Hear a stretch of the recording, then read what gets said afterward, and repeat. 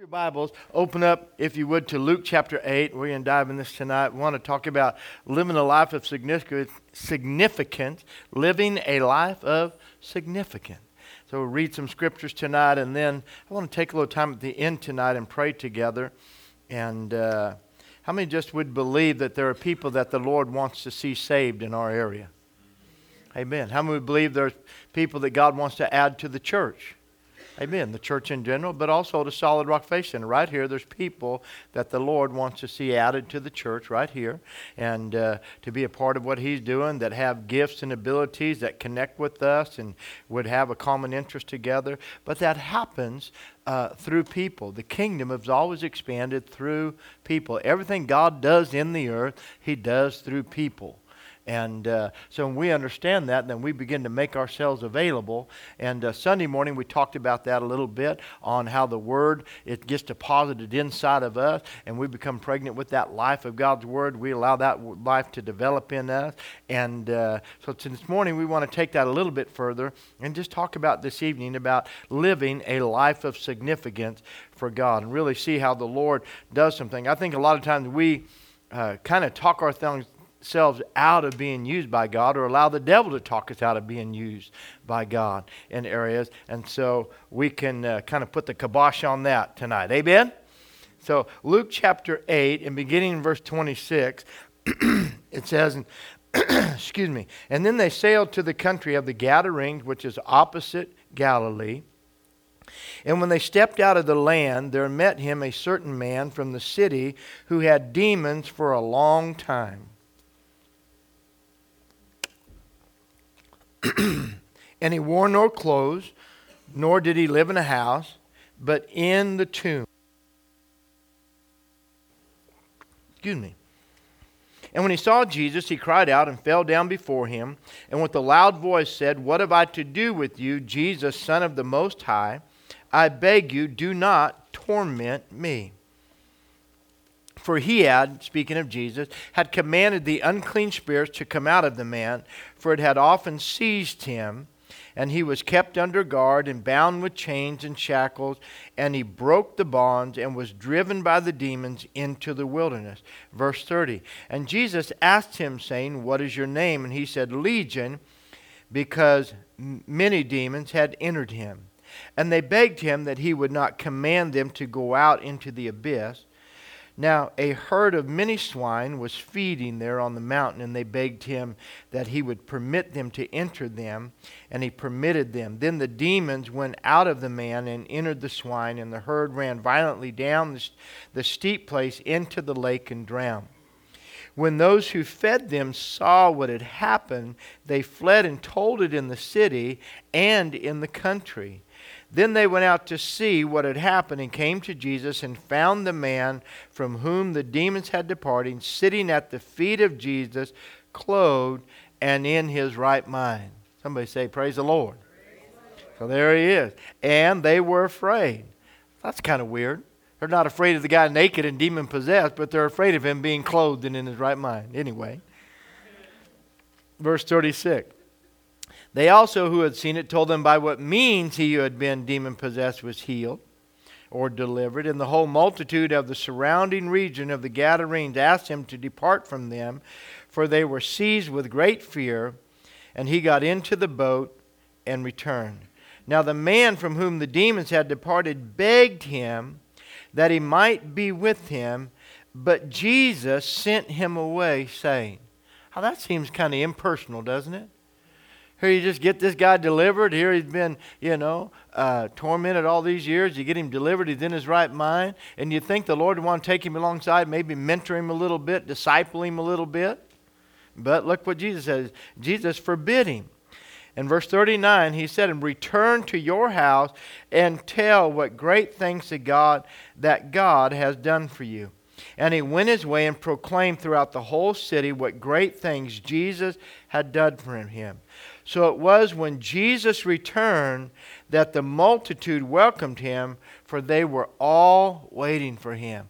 Father, we thank you for your word. We thank you that it is your will that every one of us would be completely delivered from any areas of bondage, any strongholds, any areas from our past, any type of grip, any type of influence that the enemy would have over anybody's life. Lord, it is your will that we would be completely set free in our right minds, clarity of understanding and insight, able to perceive and comprehend the truth of your word, and clothed and equipped to be a witness for you. We pray, Father, tonight that by your Holy Spirit you would quicken and empower each one of us to believe, to see that we can live a life of significance for your glory in Jesus' name. And somebody said, Amen. Praise the Lord.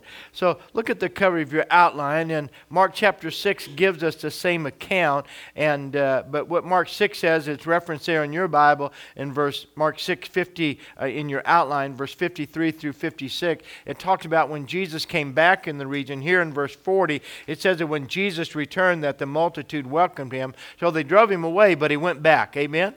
And he went back later. And Mark 6 gives the account of him going back to the region of the 10 cities, which just was in Decapolis there. And it says people from all the region came out because of this one man's testimony and came out and received through what he did. So let me ask you this question. What if there was a way for you to do more with your life? What if you found out that you actually have enough in your hand right now to live a life of significance? See, we think, I need more money, I need more resources, I need to study more, I need to prepare more, whatever it is, we always think we have more before we could do more. But what if there was a fail-proof way to secure your life, your money, and your time from the devil and his devices to destroy them? Anybody think that might be possible? There could be a fail-proof way to do it? Well, I believe this. I believe the only way to devil-proof your life is to live for something greater than yourself and to keep your focus on someone other than yourself. Amen. Thinking about somebody other than yourself.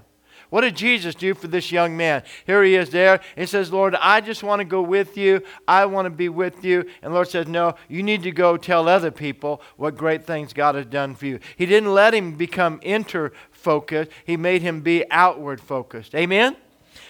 You need to understand. Go with me to James chapter 1. We'll read a few scriptures tonight and just take our time for a few minutes and then we'll pray together. James chapter 1.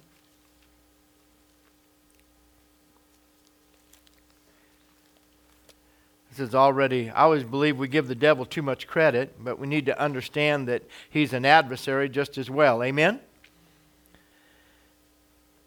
James chapter 1, verses 13 through 16 says this, let no one say when he is tempted, I am tempted by God. For God cannot be tempted with evil, nor does he himself tempt anyone.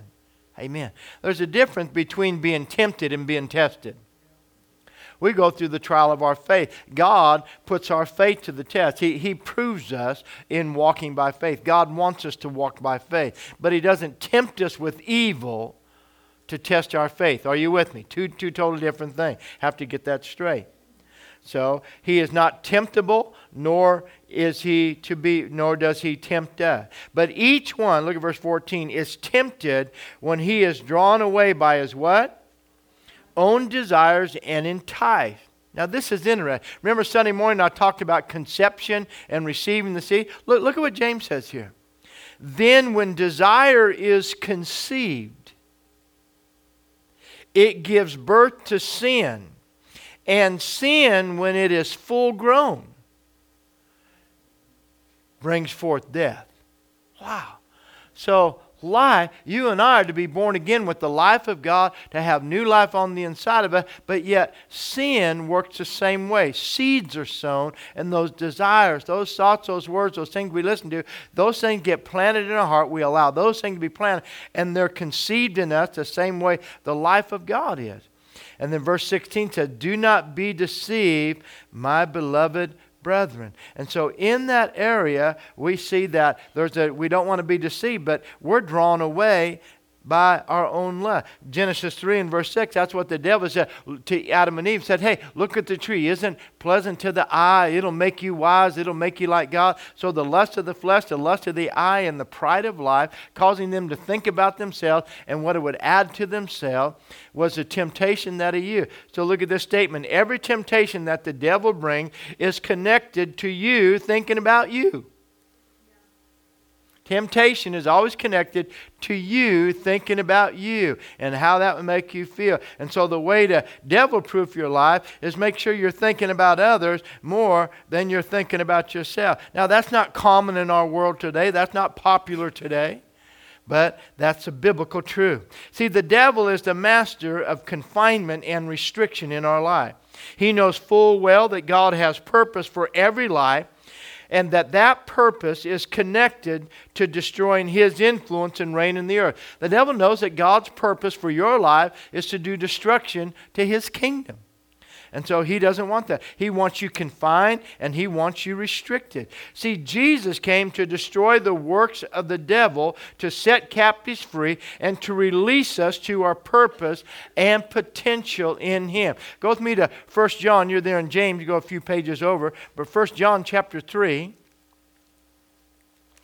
right after 2 Peter, and verse 8 says this about the Lord.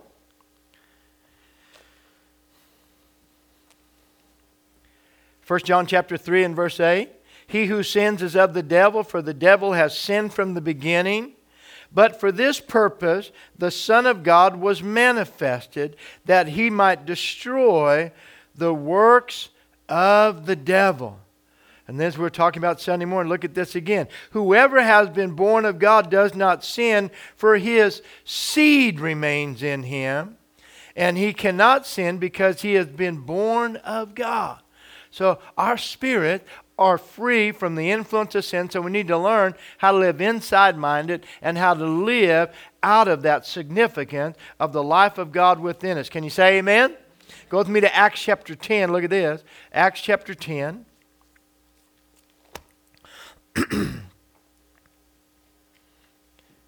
And Jesus at Cornelius' house, testifying to the Lord just before the Holy Spirit falls, everybody gets saved. But he explains it this way in verse 38 about Jesus, how God anointed Jesus of Nazareth with the Holy Spirit and with power, who went about doing good, healing all who were oppressed of the devil, for God was with him. So think about that. The devil is the confiner. He is the restrictor. He is the oppressor. When Jesus healed the woman in the synagogue in Luke 13, he goes, this woman has a right to be healed, seeing that Satan has bound her, restricted her, confined her for these 18 years with this infirmity. Amen? So look inside your outline. I believe this. I believe it's past time for us to be free and in our right minds. I had some other areas I was going to share tonight, but just didn't tie in. I went back, was reading some A.W. Tozier and some T. Austin Sparks. And years ago, Leonard Ravenhill put together a book called The Refiner's Fire. And it was awesome. But he went back and it was an accumulation of sermon by a lot of old-time revivalists and preachers and stuff, and great stuff. And T. Austin Sparks was a great guy, an evangelist in that, and wrote some cool stuff. And but I didn't want to overload everything. I have a tendency to overload. So I was being nice to you tonight. Praise the Lord. So I believe it's time for us to be free and in our right minds, because Jesus comes to meet us where we are, break the yokes of bondage off of our life, and send us out to fulfill our God-ordained purpose. So look at what just happened. Jesus comes to the region of the Gadarene. He meets this young man where he is. He delivers him, sets him free, and then he doesn't allow him just to get caught up in his own life. He sends him out to where he was. So he meets him where he was, delivers him, and then sends him out to fulfill his God-ordained purpose. The man in the tombs was in a place of restriction. His life was out of his control. And I just think there's too many people who live there today. Maybe not you, but what should be our motivation? Somebody has to tell them. Somewhere they have to hear. And anytime God has set us free, there's nothing more powerful than our testimony. than you sharing with somebody else what God has done for you. The most powerful thing that could be done was for this young man to go tell others how the Lord had set them free. See, it's too easy for us today to overlook the controlling influence of the enemy that keeps us confined and living in the tombs of this world. Think about that. The devil is the master of deception and discouragement, disillusionment and despair. He's a master of replaying the video of your past in your mind and telling you that before you got saved, you had all these mistakes, all these failures, or even after you've got saved. I think I've made more mistakes since I've been saved than I did before I got saved. Well, because I've been saved longer than I was unsaved. And so mistakes are just happen. We all make them. Do I have any friends? Anybody in here mistake-free? I need you to lay hands on me. Hallelujah. But we make them. But when that happens, He uses that. He uses every mistake for discouragement. But thank God, God's a God of forgiveness and restoration. God wants you to fulfill your potential. How many know God never gives up on us? He never gives up on us. So the devil is the master of that. He keeps people bound by their past, lost in their present, and cut off from their future. That's what he wants. He wants you not having any purpose, just being lost in your present because of the bondage of your past, replaying your past, replaying your mistake, holding you in guilt, keeping you under condemnation, and then we just wander around lost. No purpose, no direction, no specific intention, just being cut off from the future. Jesus comes to the place where we're being held in bondage. He meets us at the point of our need. He brings deliverance and healing and restoration to our life, just like He did with that young man. He does a complete work that is evident and can be seen by others. When we're letting God do His work in us, other people notice changes taking place. Amen. First person to notice it will be your dog or your cat. Amen. You know you're saved when your animals know it. Amen? Hallelujah. So, but even in that, people around you know they see a difference in you. Why? Because He delivers, He heals, He restores. But then look at this. Then He sends us. He sent that every time. Jesus, look at the Bible says that Jesus called His disciples to Him and they were with Him. But then He would send them out. And that's the thing that's happening to the church today. And I really believe for us in our church in this season and everything we're about and recalibrating, restructuring, remodeling is that we need to change the mentality of our church that we are a sent people. We are not a congregating people. We come together, but when we come together, the purpose of coming together is to get fired up, to get ministered to. If we need to be healed, if we need to be set free, if we need to be encouraged, if we need to be equipped, we get that. But then we go out and we're sent out with the gospel. Amen? It's kind of interesting. We had these boxes back there, and I found them. I had Eli dig them out, and I said, well, they have these prayer books in there. We need to get these out, and we'll give one to every visitor. In fact, there's a bunch of them. We'll start giving them to all of our guests until we give them all away and that. But this first chapter on prayer, it says unlocking the miraculous through faith and prayer. And the first chapter is this. It says, disturb us, O Lord. And 1 Peter 5:8 says, be sober, be vigilant, because your adversary, the devil, as a roaring lion, walked about seeking whom he may devour. The devil just looks for opportunity. I said it a few weeks ago. He looks for soft targets. A soft target is a Christian who doesn't take it serious. That's a soft target. If you're not be sober and be vigilant. Be on your guard. Be armed. Be ready.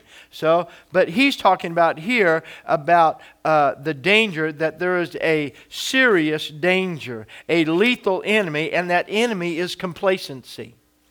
Let me just read you just a little bit out of this is a real short chapter. Let me just read a little bit. It says, complacency is one of the most dangerous enemy of the believer because it is so easy to fall into.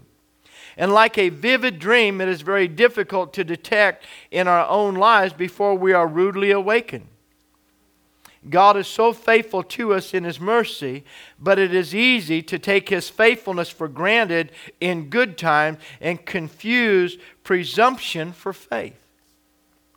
Someone once said, complacency is a blight that saps energy, dulls attitude, causes a drain on the brain. I like that. It says the first symptom of complacency is satisfaction with things the way they are. I'm not satisfied with things the way they are. If you're satisfied, you're complacent. Amen. I really am your friend. Hallelujah. The second symptom is rejection of things the way they might be. I'm satisfied with things they are, and I reject anything changing or things the way they might be. Good enough becomes today's watchword and tomorrow's standard. Complacency makes people fear the unknown, mistrust the untried, and abhor the new. Wow. That's awesome. See, in nations and individuals and families and businesses, complacency has the same effect. Get this. It is the enemy's victory and the ally of defeat. Complacency is the enemy's victory and it is the ally of defeat. So what do I have to do? I must continually remind myself that my sense of security is just an illusion. We get secure in just going about our most thinking everything's all right. And so he's talking about prayer and the need to press in and to pray. He says this, I find that the more secure we feel, the more danger we are in, because it is in comfort that we can so easily forget our utter need for God. Amen. We need God. Yes, it's true. We're filled with God and we declare our confession and everything, but we always need the Lord. Amen. And so the Disturb Us, O Lord, comes from the prayer of Sir Francis Drake in 1577. This was his prayer that he wrote. He said, Disturb us, Lord, for we are too pleased with ourselves. When our dreams have come true because we dream too little. When we arrive safely because we sailed too close to the shore. Disturb us, O Lord, when with the abundance of things we possess, we have lost our thirst for the waters of life. Having fallen in love with life, we have ceased to dream of eternity.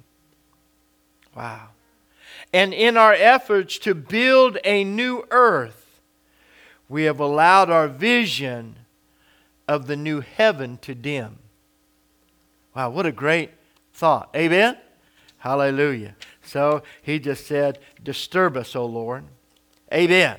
And so we hear a lot today in the church about revival and people praying for revival. We want revival, but we forget that revival means I like this. To be revived is to be shaken out of a state of slumber, to be jolted out of apathetic complacency, to be alarmed, awakened, and straightened. Amen. And so everybody says, we want revival because we think it's going to be a party, but to be revived, we have to be awake. It means to be awakened. To revive something means to breathe life back into something that was about to expire. Amen? And so I hear people, especially in our younger culture and all that, well, we want a revival, Well, when I say I want a revival, it's like asking for CPR. It's like saying, somebody call 911, I need to be revived. It's like pushing the button, help, I've fallen and I can't get up. That's really what the church is saying. Help, we're down and we need to get back up. Somebody, help, Holy Spirit, come, revive us, get us back up, get us going out again. Awaken us out of complacency.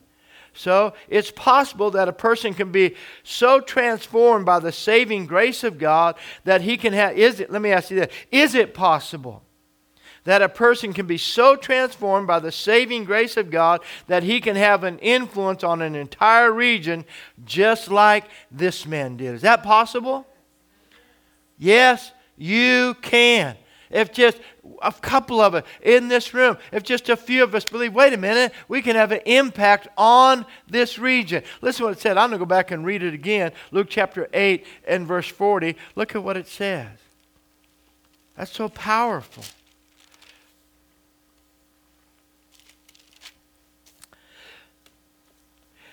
39 and 40, and he went his way and proclaimed throughout the whole city what great things Jesus had done for him. So it was when Jesus returned that the multitude welcomed him, for they were all waiting for him. He did such a good job that when Jesus came back, everybody was waiting. People couldn't wait for Jesus to come back. So what does that mean? Does that mean he went out and preached on every street corner? Was he a street preacher to do that? No, I just believe everywhere he went, if somebody would give him a chance, he would say, hey. And I think about him, he already had a reputation. I was thinking about that. Man, if you had his testimony, what a great way to witness to people. Because you could start out with like, hey, did you ever hear about that crazy guy that used to live in the tombs up there on the hill? They go, yeah, we heard that guy was something else. Yeah, I heard that too. He was like crazy. They would chain him. He ran around naked all the time. Everybody was afraid of him and everything. But did you hear about what happened that one day? No, what happened? Well, there was a day that this guy named Jesus came over in a boat, and he met that guy, and he prayed for him and commanded those demons that were controlling his life to leave his life, and he was completely delivered and set free. No, that can't be. Yes, it is. I'm that guy. Amen. And so there's a way that you can share your testimony, that you can go back and talk about where God delivered you from and tell somebody, because there's people that need to hear that God is a saving, healing, delivering God. It can happen in a grocery store. It can happen on your job. You heard me talking about witness to the guy at Bass Pro Shop. He's trying to sell me a timeshare. I tried to sell him heaven. Amen. And so, but what I mean is that there's just a way. And so he's talking about doing this and gambling, doing everything else. I just told him he was a terrible gambler because he was gambling away eternity. Amen.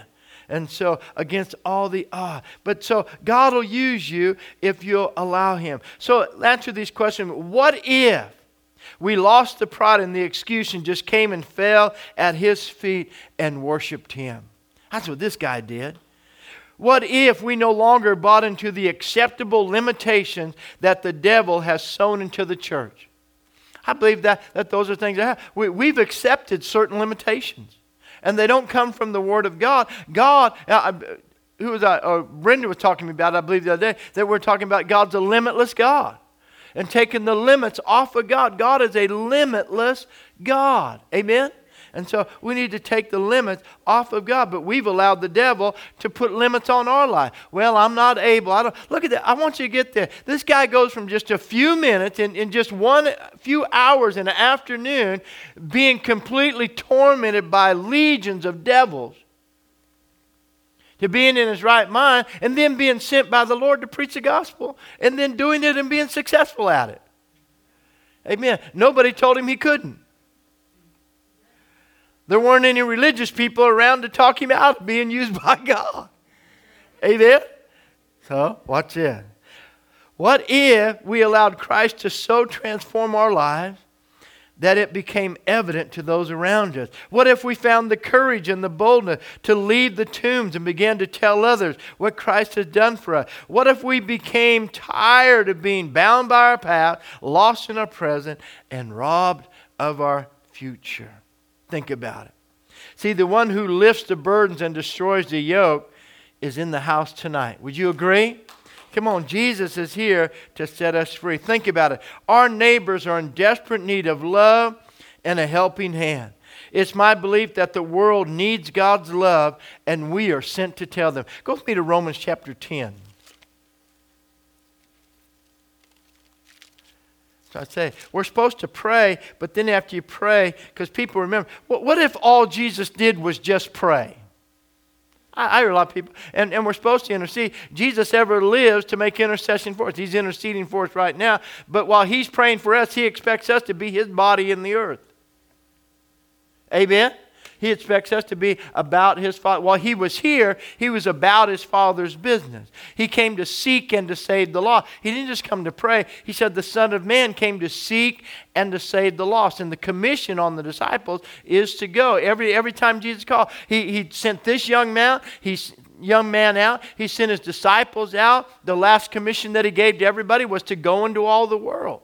And so what happened in Jerusalem, the church of Jerusalem started to grow. They began to be complacent. So in Acts chapter 12, God brings persecution. Persecution shows up and the church is scattered. Now they can't hang out. Now they got to go preach. And now they've been disrupted from their social groups. They can't just hang out at church with their friends. Their church has been disbanded. Now they got to go make new friends. So the way they did that, they went everywhere and preached the gospel everywhere. Are you doing all right? Sometimes you need to move out of your social group. I'll challenge you this Sunday. This Sunday, don't talk to anybody you know. Make it Sunday. Every Sunday, I'm not going to talk to anybody. I'll say, hi, good to see you. Amen. Treat the people you know like strangers and go treat strangers like your best friends.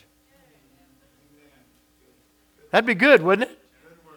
We just did that. Say, wait a minute. I already know all these people. How was it? Oh, your week was just like last week. I've heard that story now for 14 years. All right, God bless you. I mean, I'll talk to somebody who's got a new story. Maybe somebody's got something interesting going on in their life. You're boring.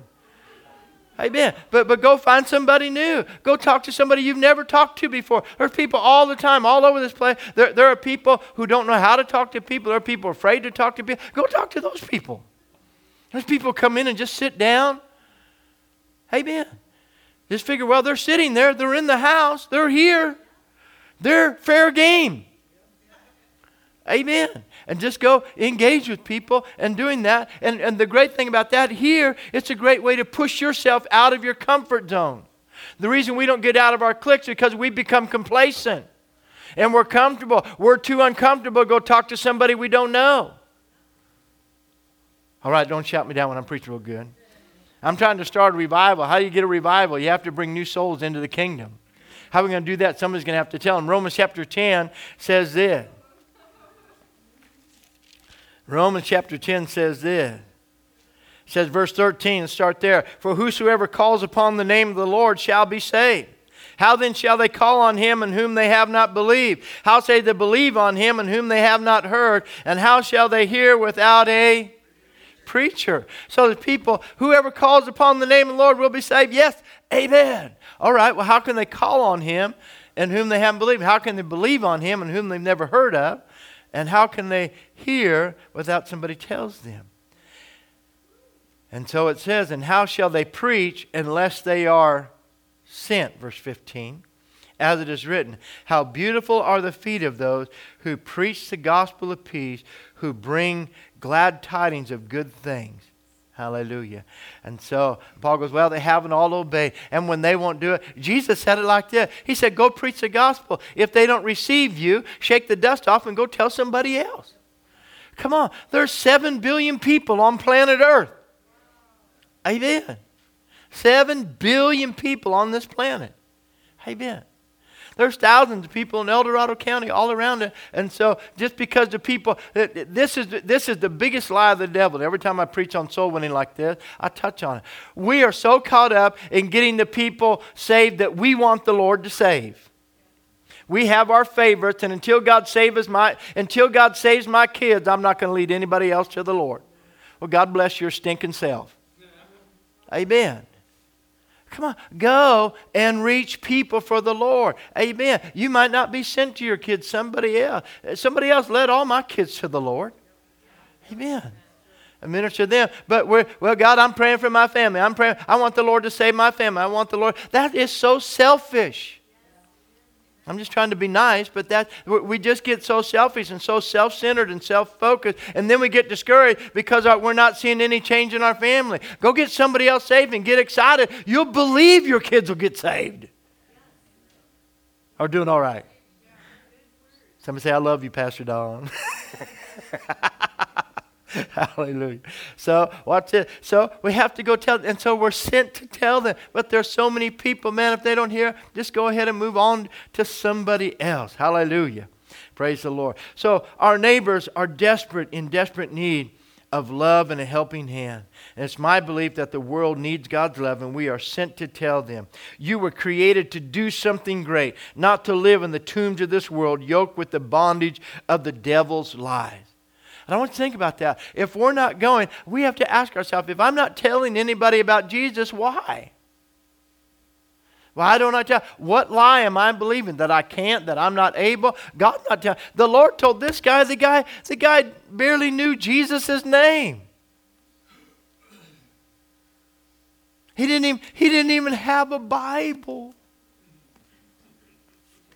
He didn't even have one memory verse. He didn't have a gospel track. Amen. He didn't have anything. All he had was an experience with God. Oh, let me put you like this. If your experience isn't exciting enough to tell somebody about, press in and get a new one. Believe God for a miracle. Get a testimony. Do something. Are we doing all right? Amen. See, Jesus came and identified with our brokenness, our wounds and affliction, that He might heal and restore us to real life, and then send us to tell others. All I'm telling you is just over and over exactly what He did for this young man. See, the Apostle Paul at the end of his life in 2 Timothy 4 and verse 7, he said, "I finished my course." He wrote 2 Timothy from prison in Rome, from the house that he had there for those 2 years, imprisoned there, waiting to be put to death. And having said that, he handed the ministry over to Timothy and walked to the executioner's block, was beheaded, and there relieved of his duties, and was promoted to his reward in heaven. Yet his impact is now greater than ever. Amen. People say, well, I have to come up with a word to preach. Come on, every preach you've ever heard is preaching from the same book. Hopefully. Some of them are making stuff up. But they were preaching about it. That's why people go, man, I don't want to. That's why I always like preachers. All my sermons are copyrighted. Well, where'd you get them? Out of the Bible? Oh, I get that. I see. Hallelujah. All my books are copyrighted. What are you writing about, the Bible? Well, God bless you. Amen. I said, I'm glad they're copyrighted because I believe in the right to copy. Glory to God. Some of you guys get that later. Amen. So watch that. Go with me to Ephesians chapter 1. Ephesians chapter 1. That's what Pastor Casey used to say. He said, is your stuff copyrighted? He said, yes. Everybody has the right to copy anything I say and write.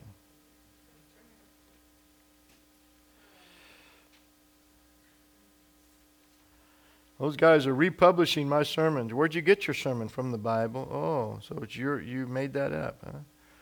Hallelujah. That's like Paul saying, all my letters are copyrighted. Don't share them with anybody.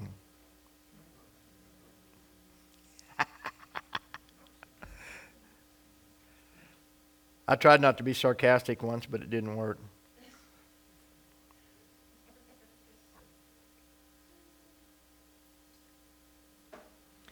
Ephesians chapter 1. I want to read the whole thing to you out of the Message Bible, so thank you for letting me get there. The Message Bible, Ephesians chapter 1, verse 11 and 12 in the Message Bible says, it is in Christ that we find out who we are and what we are living for. It is in Christ that we find out who we are and what we are living for. Long before we first heard of Christ and got our hopes up, He had His eyes on us. Let's listen to this. He had designs on us for glorious living. Part of the overall purpose He is working out in everything and everyone. God is working His purpose through our life. He had glorious design set upon us. Hear it again. Long before we first heard of Christ and got our hopes up, He had His eyes on us. I just like the way that says that. Amen? So the Amplified says it like this. Amplified Bible. What's the Amplified Bible? It's the loud version. Amen.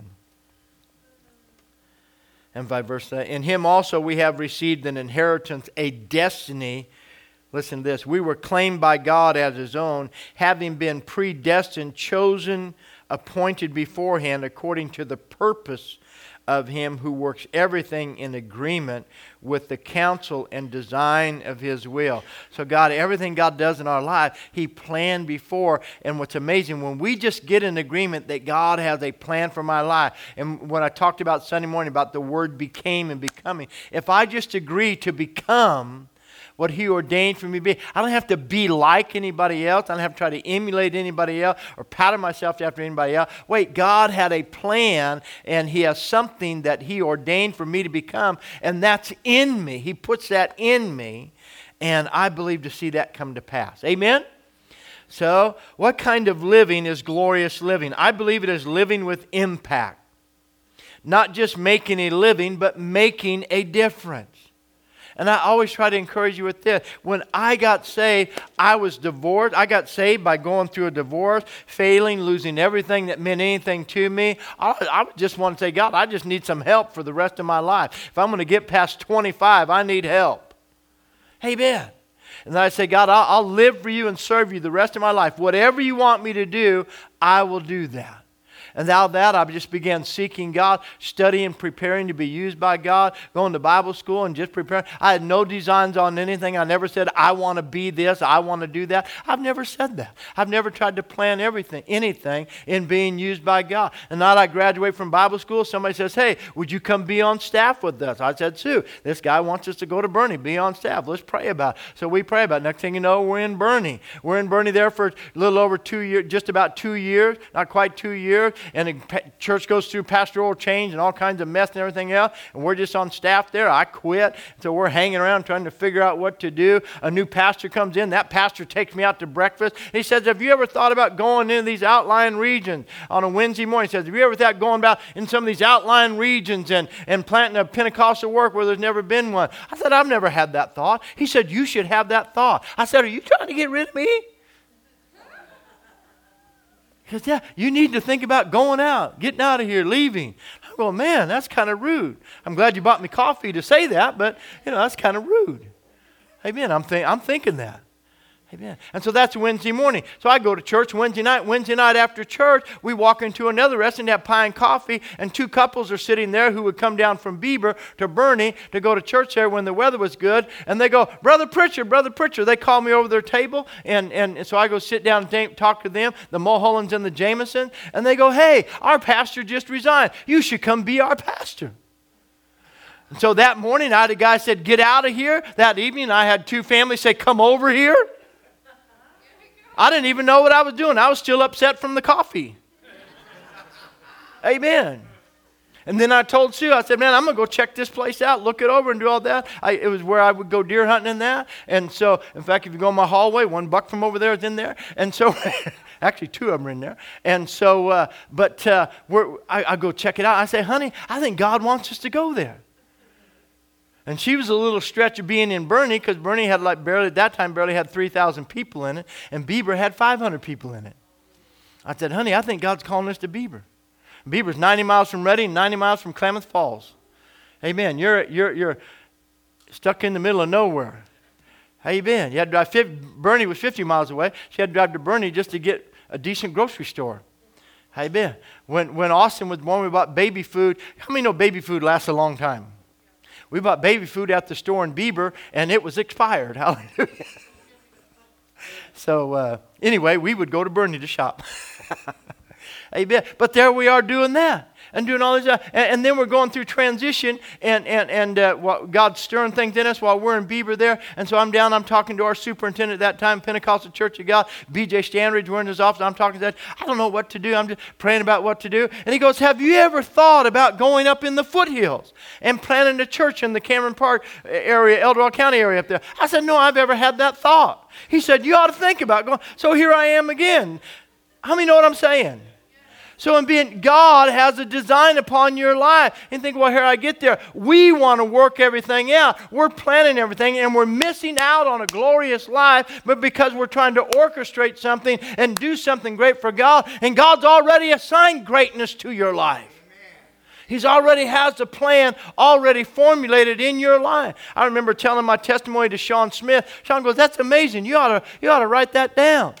But because people need to understand, then I meet people, well, I think I'm going to do this, I'm going to do that. I said, I've never had a thought about doing anything. As people come up and say, have you ever thought about this? I said, no, I never thought about that. Next thing you know, I'm doing that. Amen.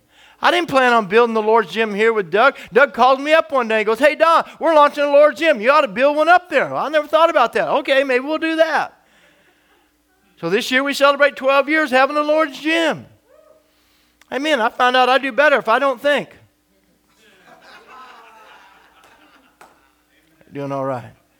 What am I talking? I'm talking about that God, where you would have a glorious life. I am amazed of what God's allowed me to do anything. If I go back and look at who I was when I got saved and what God has allowed me to do by not putting any of my own designs upon it,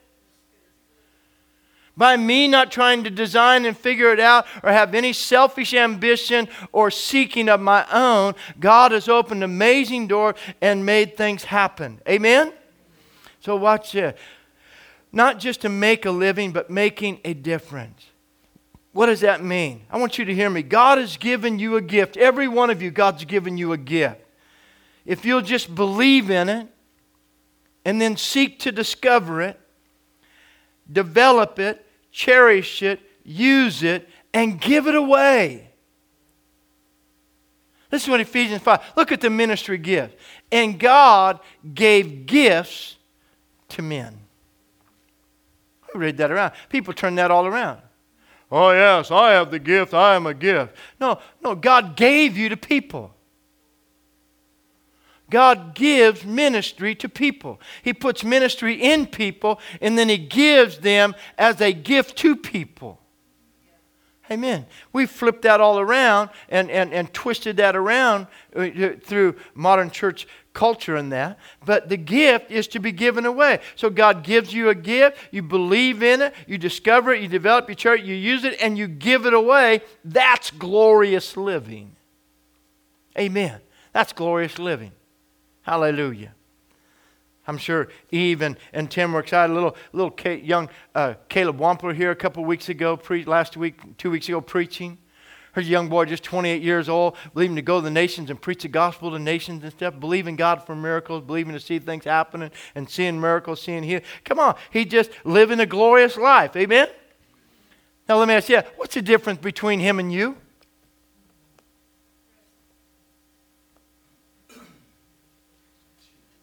Huh? Nothing. Oh, no. There's not a thing there, other than he believes to see it. He's just crazy enough to believe God will use him. That's the whole thing about me. That's what I mean. I don't think about it. I just believe God. God, if you open the door, you must want me to do it. And if you open the door for me to go through it, you must equip me to do it. Amen. I'm not knocking down, beating down the door by my own. You must have done it. So God, you're going to make it happen. I just get back to, I'm just going to be a spectator. Are you doing all right? All right. So start with being made whole, healed, and clothed and in your right mind. Bill, you come back to the keyboard. And sitting in His presence.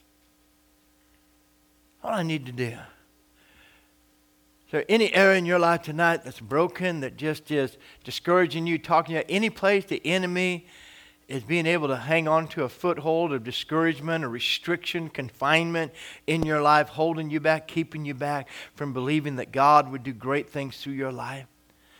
Come on, we'll take a moment. We'll just sit in His presence. We'll allow the Lord to liberate us tonight in these areas. So just be made whole. And then start walking in the boldness and confidence of the Holy Spirit. Isn't it amazing? Jesus says, hey, go tarry in Jerusalem until you're clothed with power from on high. And that power will enable you to be my witness. Amen. See, the power doesn't work until you act. The power doesn't work until you act. The power to be a witness doesn't flow until you begin to speak as a witness. But when you speak, the anointing comes upon you. Amen. And He empowers you to share Christ with others. Tell them what He's done for you. I put in your outline. Frustrate the H out of the devil. Amen. Refuse to be intimidated by his lies any longer. I want to encourage you. As we approach Easter and Resurrection Sunday, let's purpose to reach out and invite someone to come to church. Let's believe together for souls to be saved and added to the kingdom of God. And doing that by allowing the Lord to use us to reap the harvest. But it'll only happen if we're intentional about it. We have to be intentional in word and deed by our choices and our actions, in our faith and our obedience. I want you to believe to see increase come into God's kingdom through your life. Increase. Souls to come into His kingdom. The kingdom of God increases every time a soul is saved. And God wants increase to flow through your life. He wants glorious living to be a part of your life. He set that design upon you. Just right where you're at right now.